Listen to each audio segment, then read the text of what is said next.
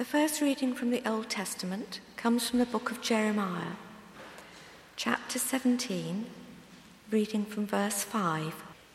This is what the Lord says: "Cursed is the one who trusts in man, who depends on flesh for his strength, and whose heart turns away from the Lord.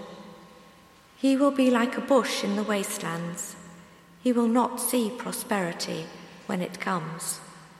He will dwell in the parched places of the desert, in a salt land where no one lives.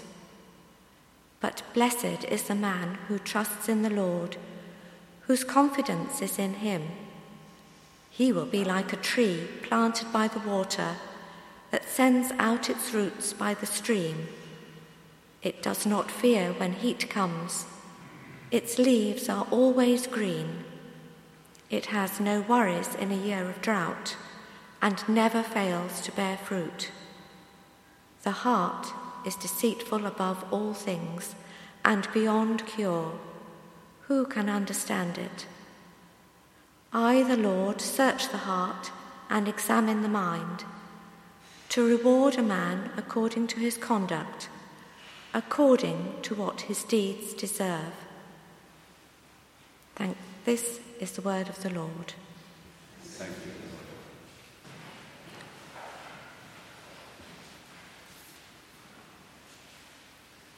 The Gospel is from the book of St. Luke, chapter 6, beginning at verse 17.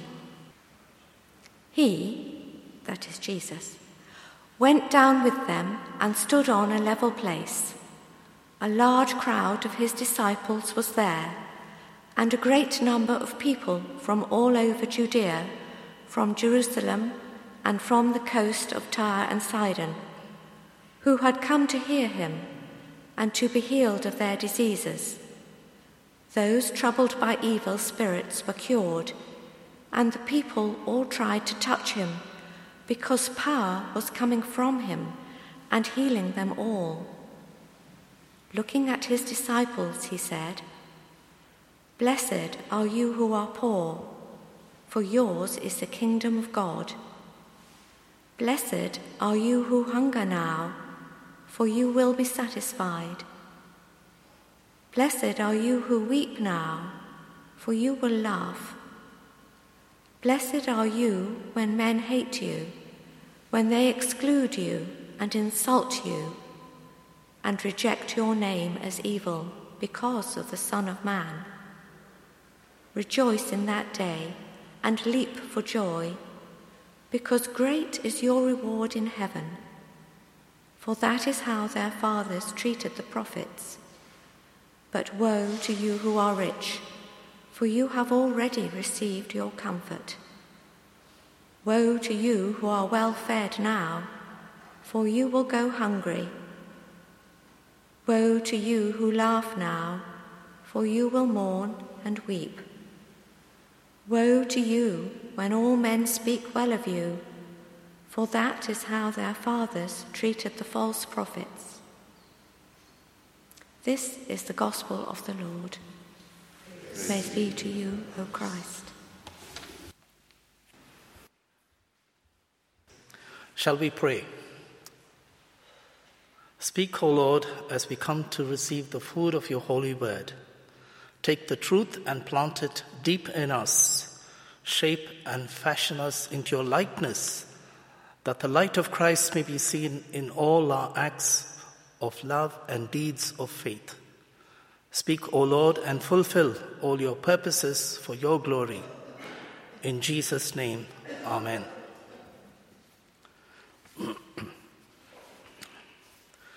They were a people who were rescued from the Egyptian bondage, passed through the Red Sea, sealing their separation from Egypt, enjoyed the daily manna,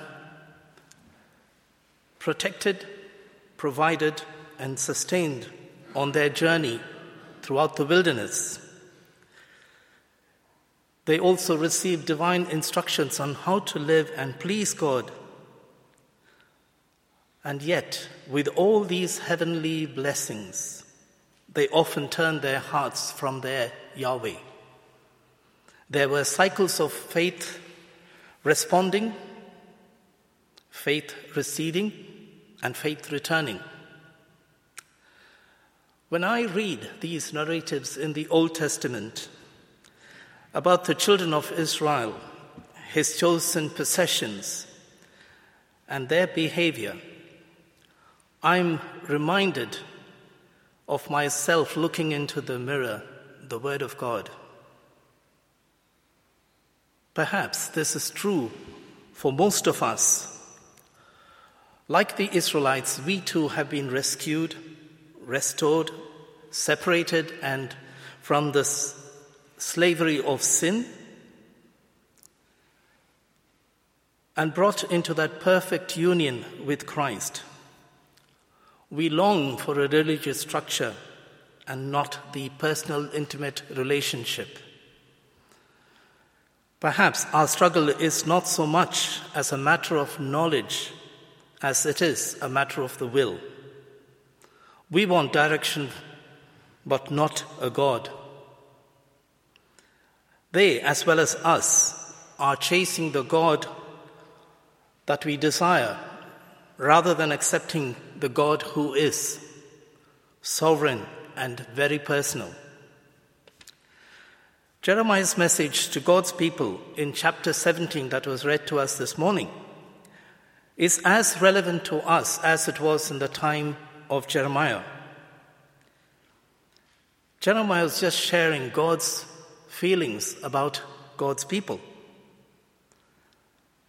Our personal relationship is God's highest priority for us. That was the purpose of his death on the cross and his resurrection, for us to be restored, sealed, and empowered by his Spirit into a daily living relationship with him, for him to accomplish his glory and his purposes through us. And trying to replace him in our relationships with anything or with anyone else always results in a curse. And that's in verse 5. Conversely, in verse 7, there is a blessedness when we trust in him alone and put our hope and confidence in him. The results of our choices are either barrenness, that is spiritual barrenness, or a sustained blessedness, like a tree by the riverside, always firmly rooted and yielding its fruit in every season. In a life of trusting in God, everything in the intimate relationship with Christ is dependent on the choice of our thoughts and our desires. As in the case of the children of Israel, and in our cases, the heart of the problem is the problem of the heart. Our sinful nature leads us into good ideas which are not God's ideas. And one good idea leads to another, and before long, we have wandered away from God. In verse 9 of Jeremiah 17, God clearly declares the heart is deceitful above all things and desperately wicked. And verse 10 reminds us of God's knowledge of us, every breath, every thought, and even every heartbeat. Perhaps we are at a breaking point in our lives, but Jesus can convert that into a turning point. He lovingly invites us to come to him, take his yoke upon us, and to learn of him. We have the advantage, that is a privilege of proximity, to just reach out to him from wherever we are, because God is near. All he wants from us is that we call out to him, recognizing our utter dependence on him. God's business is to sanctify our lives and cleanse us of every alien thought. When we begin to bring our thoughts captive and make them obedient to Christ, we discover that a deprogramming of our secular view of life commences. And that deprogramming could take as long as the programming that initially started it. It is not easy, and it does take time, especially with all that is happening around us, with the many alluring attractions and the deceptions of this world. The rational and the emotional part of us wants to change our circumstances, but God does not want to change our circumstances. He wants to change us. The turning point also comes with a cost. Though our pledge to trust Him, there is a critical ingredient, our willingness to sacrifice ourselves. With the atonement of the cross, as Andrew Murray puts it, there is a fellowship of the cross that calls for the crucifixion of the self on the cross. The blood that cleanses us from our dead works can also cleanse us from our selfishness, our pride, and every alien thought. Only when we put to death ourselves can we fully surrender to the Holy Spirit. It is as simple as just only when we empty ourselves can something else fill us. But God, when we surrender our lives to Him, He gives us a new heart devoted to Him. And we can be delivered from all our anxious cares, no matter what we have to deal with, whether we have a deal or no deal with Brexit. We can be rest assured our best deal is in trusting our Lord, because He authors every chapter of our lives. And there is no more a blessed way in living than a life of dependence upon the covenant-keeping God. We have no care, for He cares for us. We have no troubles, because we have cast our burdens upon Him. And as Jeremiah put it, to trust in the Lord is to be forever nurtured, like a tree planted by the waters, yielding its fruit. And along with surrendering to the Spirit, we are also required to keep our hearts with diligence in the spiritual understanding and the knowledge of God. Because out of our hearts flows the issues of life. Those are not my words, those are Jesus' words, and words from Proverbs. A call to appropriate the resources that Calvary offers for us. And I wish to share with you some of the few practical tips that I have followed in our spiritual journey as we try to keep our hearts obedient to Him and learn to trust Him. Perhaps these may be helpful to you. Firstly, daily meditate upon God's Word. Why? I think 2 Timothy 3:16 tells that very clearly. They are good. They are first inspired by God. It's good for our correction, instruction, and equipping us for every good work. Or, as the psalmist in Psalm 1 writes, meditating upon God's word, he repeats what Jeremiah writes, will be like a tree planted and firmly rooted by the rivers of water, and yielding its fruit, the spiritual fruits, which are developed and cultivated from the streams of living water. Secondly, commune regularly with God.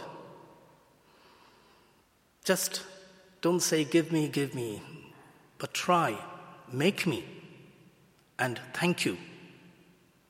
And also with the psalmist to join, create in me a clean heart, O God, and renew a right spirit within me. And finally, persevere with faith in God, because in the school of faith and trusting in God, the soul is strengthened as He accomplishes His purposes through us for His glory.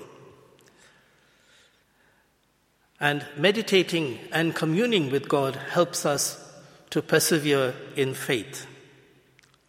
Where faith in God begins, anxiety ends.